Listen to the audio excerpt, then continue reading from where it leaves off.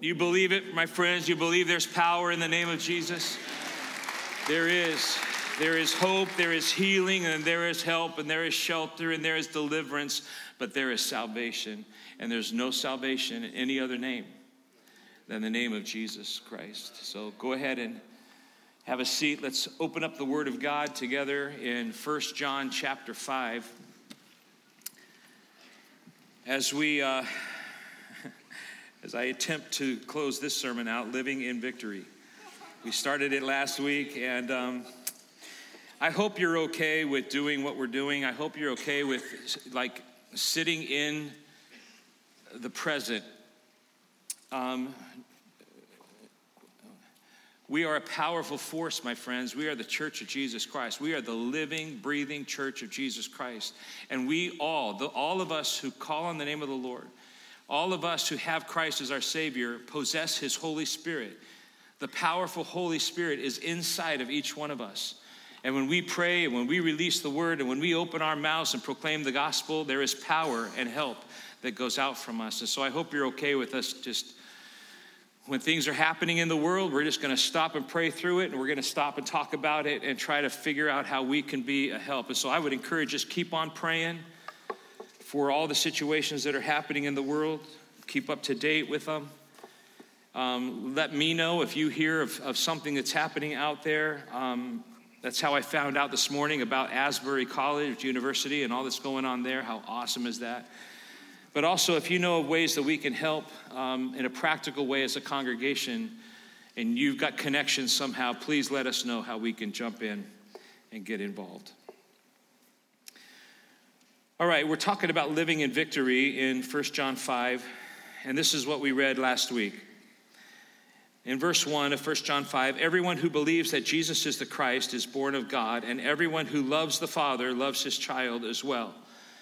And what we talked about is the fact that John is declaring to us that if you have believed in who Jesus is, not just believe in Jesus, but believe that he is the Christ, the Messiah, the anointed one, and as a result have been born of God, then you will love the Father, and if you love the Father, then you will love his kids as well. And the first truth that we learned last week about all of this is that loving God equals loving others. There is no loving God without loving others in an ever-increasing manner. Those two things go hand in hand. In fact, a true test of an authentic child of God who possesses a real faith in Christ the Messiah is a genuine love for other people. Not just the church, it's for all people. We talked about even the most difficult of us to love. We love them because we're part of God, because we love God. Loving God equals loving others. These two things are inseparable. You can't get them apart. The bond is permanent. If you are truly in Christ, the bond is permanent. This is how we know who the real Christians are. In fact, this thing right here about loving others is how the real Christians stand up. Verse 2, he says this is how we know that we love the children of God, by loving God and carrying out his commands. In fact, this is love for God, to obey his commands. And you're like, wait a minute. If you're like me, when I was reading, I was like, wait a minute. I thought you just said loving God is loving his kids. Now something different is happening. Well, this is how you know that you love the children of God. How do we know that we love the children of God? Because we love God. Well, I know. We already said that. But here's how. By carrying out his commands. In fact, this is love for God if you obey his commands. So John is now flipping the narrative on us because he wants to take us to a whole nother deeper level, to this truth right here, that loving others equals obeying God's commands. I want you to keep in mind that all of these truths that we're looking and working through today, they're all inseparable. You can't get them apart if you're truly in Christ. This one, loving others, equals obeying God's command. And I want you to remember what kind of love we're talking about. Remember when I put it on the board here, the different kinds of love? We're talking about agape love. We're talking about selfless, self-sacrificing, you before me, unconditional, lifetime love. And you can go all through the scripture. 1 John's been full of it, and we went through all that last week. I showed you how all the way through the book he's saying, love people, love people, love people. Love one another and love people outside the body. If you're truly in Christ, this is what will characterize you. But we have been commanded to love. It's just not, this is what comes natural, because it doesn't come natural. It's hard. We've got to put the power of the Holy Spirit to work in our lives in order to love the way that God wants us to love here. What comes natural to us, my friends? Come on, what comes natural? Selfishness comes natural. Self-serving comes natural. That's what comes natural to us. And so we're working against the natural and going into the supernatural. And there are commands given in Scripture, but I want to just pick two out because I believe these two are foundational to this whole thing about love. If you can understand the concept that Paul is speaking to us in Philippians and in 1 Corinthians, then we will understand what it is and what we're being called to, because we need to understand what the command is and what we actually are being called to. Philippians chapter 2. I'm not going to have you turn there, okay, because you know this, but I just want to bring to you the foundation. This is what Paul said. This is the command. Do nothing out of selfish ambition or vain conceit. Instead, consider others better than yourselves. There's the command. How we doing? Do nothing. Do nothing out of selfish ambition or this is the foundation of agape love. This is what we are commanded to do as children of God, is to love each other in a way that is selfless, considering the needs of others above your own needs. He lays it out for us in the book of 1 Corinthians chapter 13 when he says things like this: put on patience and kindness. Drop all the envy. Drop all the boasting and the pride. Stop with all the rudeness and selfishness and being so sensitive and short-fused. Stop keeping track and writing down all the things wrong that people have done to you. Instead, we're supposed to rejoice in truth and always protect and always trust and always hope and always persevere. What's he talking about? What do all these things that we're commanded to do, what do they have to do with? Love. So the question is, child of God, if you're truly a child of God and you love God, then you will love other people. And are you obeying his commands to love the way he has required us to love? Are we loving in a way that stretches us? Are we loving in a way that demonstrates sacrifice? This is what God is calling us to. Yeah, but you don't know, Phil, how hard it is to love some people in my life. There are some people that are like impossible to love. No amens? I think I'll stay silent on that one. Do you agree? You can nod your head. It's quiet if you nod your head. Do you agree? I told you last week I'm on this crazy journey right now. The Lord is just slapping me with this right now in some ways that are just, and he won't let up. Remember I told you I had the opportunity of being at the Capitol for the National Prayer Breakfast last week. And I was sitting just a little ways behind the president. I don't like our president. Let's go with me here, okay? I really don't. I don't like, here's the deal. I hate what he's doing to our nation. I hate it. I hate what he's allowing. I hate what he's supporting. I hate what he's campaigning on.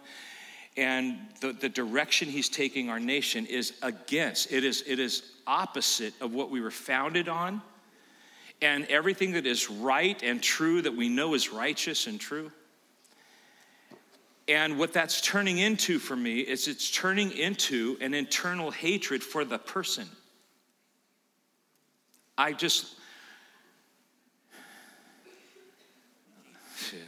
be real with you, okay? I asked him for some advice. Man, should I tell you this? I don't know if I should tell you. I was like, they're going to say something like, ladies and gentlemen, the President of the United States. And he's going to enter the room, and there's going to be a standing ovation for him. I have so much disdain inside of me that I'm like, I'll stand for the office, but I ain't clapping, because all that is I approve of you, and I don't.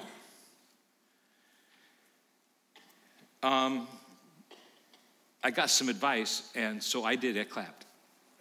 I'll explain that to you sometime if you want to hear that, but what the advice was. It made a lot of sense, and it was great. So he walks in, and he sits down right there in front of me and in front of us. And our president is like a shell of a man. He can barely walk.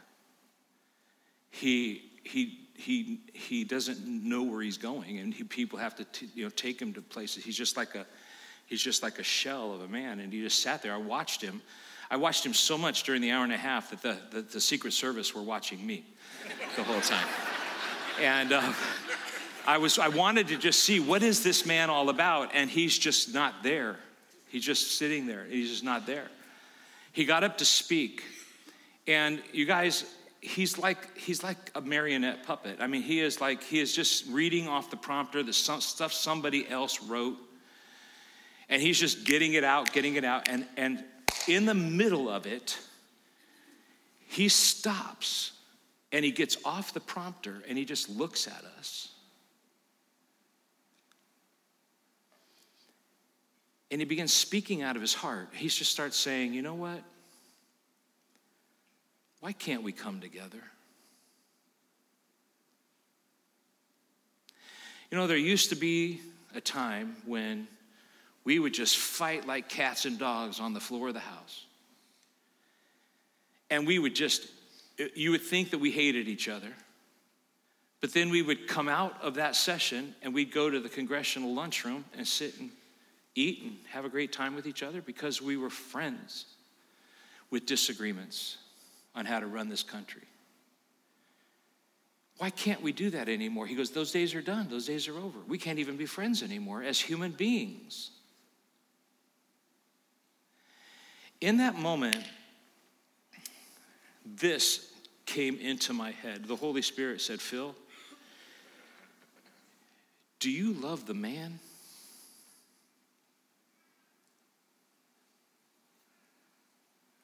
Do you love the people that are in front of you? No matter what their agenda, no matter what they stand for, no matter what they're doing, do you love them? And I was deeply convicted over that, because I can translate that down into many other people in my world, and so can you. There are people that you disapprove of. There are people that are in your world that are doing things that have hurt you deeply, and they're wicked, evil things. What we are commanded to do is love those people. As hard as it may be. And in the middle of all of that, I'm like, I think there's a verse on here about this. The Holy Spirit's like, look up 1 Timothy chapter 2, verse 1, Phil. I've got it on the screen for you.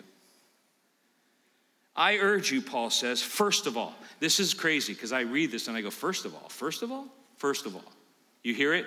Are you hearing it? First of all, pray for all people. Ask God to help them. Ask God to intercede on their behalf. And give thanks for them. Huh?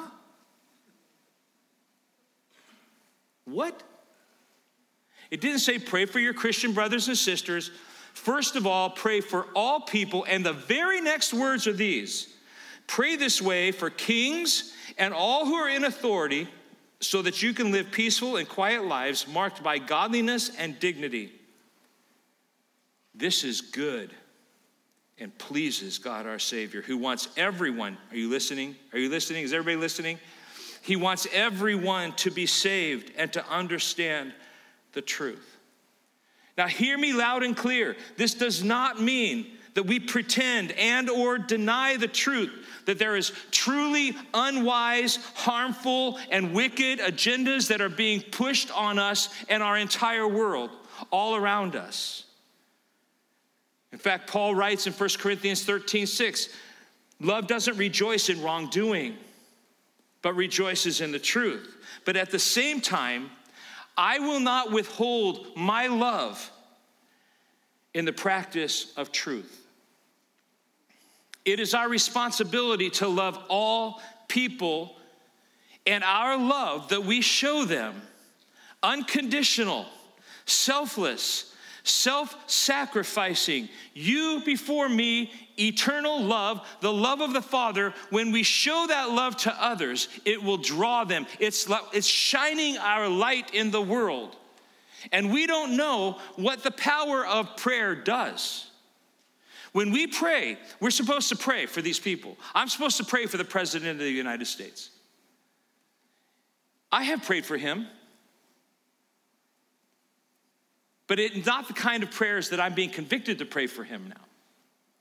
I've been more like, God, get him out of the way. Please get him out of office so we can get our nation back. What God's saying to me in the scripture is pray and intercede on their behalf. Because God, that's pleasing to God, because he wants all men, everyone on the planet to be saved. And to understand the truth. And so my prayers have changed these days. You know, I lean on the truth part, right? I'm a truther. Yeah, well, you are void of empathy. And you are low on grace, and Jesus was full of grace and full of truth. Lord, help me be more like Jesus. To be full of grace and full of truth. We don't stop speaking the truth, but we speak the truth in love. Because we care about the people, we care about the person, we care about humanity that is all around us that are desperately in need of a Savior. And John says in verse 3, oh, and by the way, his commands are not burdensome. And you're like, yes, they are. It's not easy. I want to dig deeper into this. What does it mean that his commands are not burdensome? Instead, obeying God actually brings victory. That's what we're talking about. Truth number 3 is this. Obeying God's commands equals overcoming the world. Obeying God's commands equals overcoming the world. Verse 4, everyone born of God overcomes the world. This is the victory that has overcome the world, even our faith. You can actually say it this way. Obeying God's commands helps us overcome the world. This is why John says that obeying God is not a burden. Hear me this way. The more we obey, the more victorious over the world we become. Remember what John said in chapter 2, verse 15? He said, do not love the world or anything in the world, for everything in the world, the lust of the flesh, the lust of the eyes, and the pride of life, all those things, they come not from the Father, but from the world. And what his point on that was, if you remember, is don't love this stuff. Everything in the world, the lust of the flesh, the lust of the eyes, the pride of life, all of that stuff is anti-God. Don't love that stuff. You are not of the world anymore. You are now in Christ Jesus. Instead, Galatians 5:16, instead you should be walking by the Spirit, and then you won't be doing what your sinful nature craves. And I want you to see that once again, these truths are inseparable. Obedience and victory are locked as one. If you are obeying Christ, then you are living victoriously over the lust of the flesh, the lust of the eyes, and the pride of life, because all the commandments of the Lord help us to resist all those things that are coming in that are all anti-Christ. Walk in the light of the Word and in the power of the Holy Spirit, and you will experience victory over your flesh and your desire for the things of the world. Every time I humble myself, every time I ask for forgiveness, or reach out for relationship, every time I deny my flesh, every time I give to the Lord's work, every time I make the choice to serve or open my mouth to share the gospel, every time we do these things, we are victorious against the world of sin. And the more we grow in obedience to his commands, the more we mature, and our obedience becomes more of a pleasure than an obligation. And thus his commands are not burdensome. We grow up.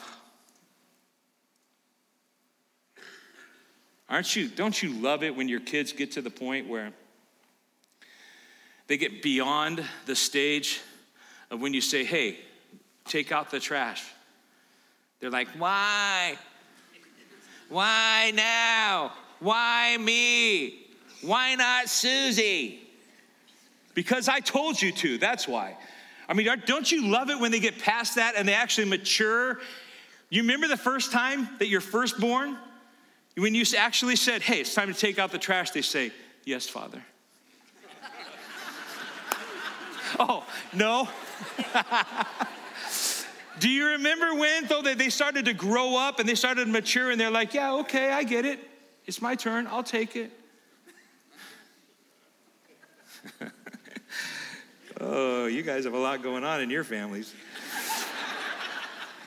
Let me just say it this way. There is joy, and there is satisfaction, and there is victory. There's a true sense of overcoming my flesh and the lure of the world the more I grow up in obedience to all that the Lord has said. There's no fun. It's not fun being disobedient to the Lord. Sin is pleasurable for a season, but I'm telling you, if you're a true child of God, you're miserable if you're not obedient to the Lord, because the Holy Spirit will not let you breathe. If you're not miserable and you can go on disobeying the scriptures and living in sin, then you have a problem, my friends. Because the Holy Spirit will convict you and not let you up until you say, okay, Lord, I'm sorry. And your heart will be broken.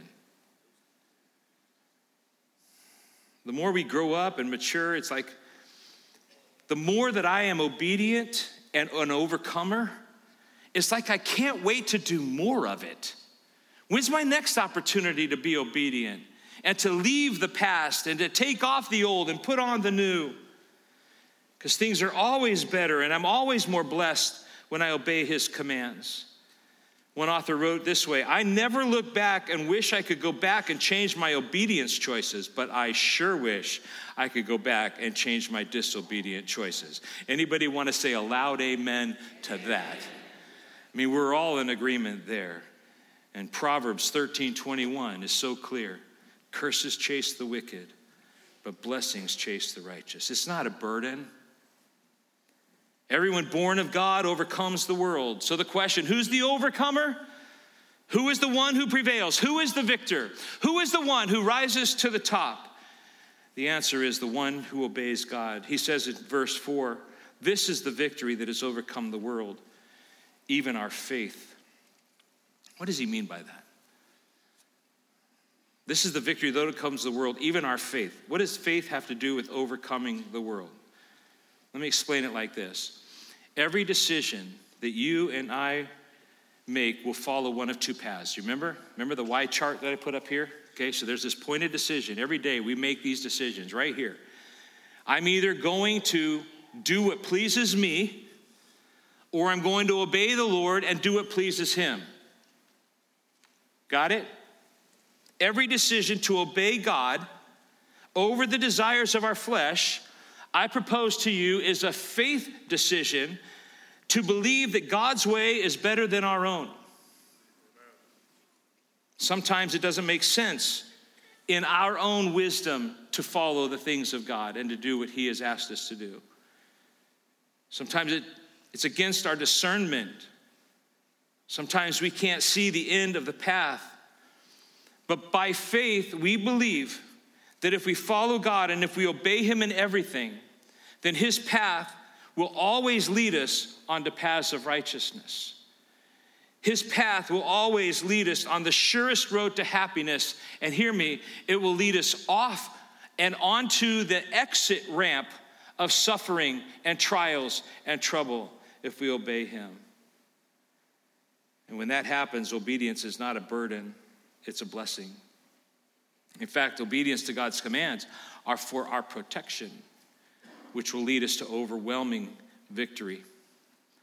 And John ends by coming full circle, just like he started in verse 5. Who is it that overcomes the world? Only he who believes that Jesus is the Son of God. Let me leave you with these words of Jesus. They were actually in one of our songs that we sang today, Matthew chapter 7, verse 24, that great Sermon on the Mount. He closes his sermon with this. Everyone who hears these words of mine and puts them into practice is like a wise man who built his house on the rock.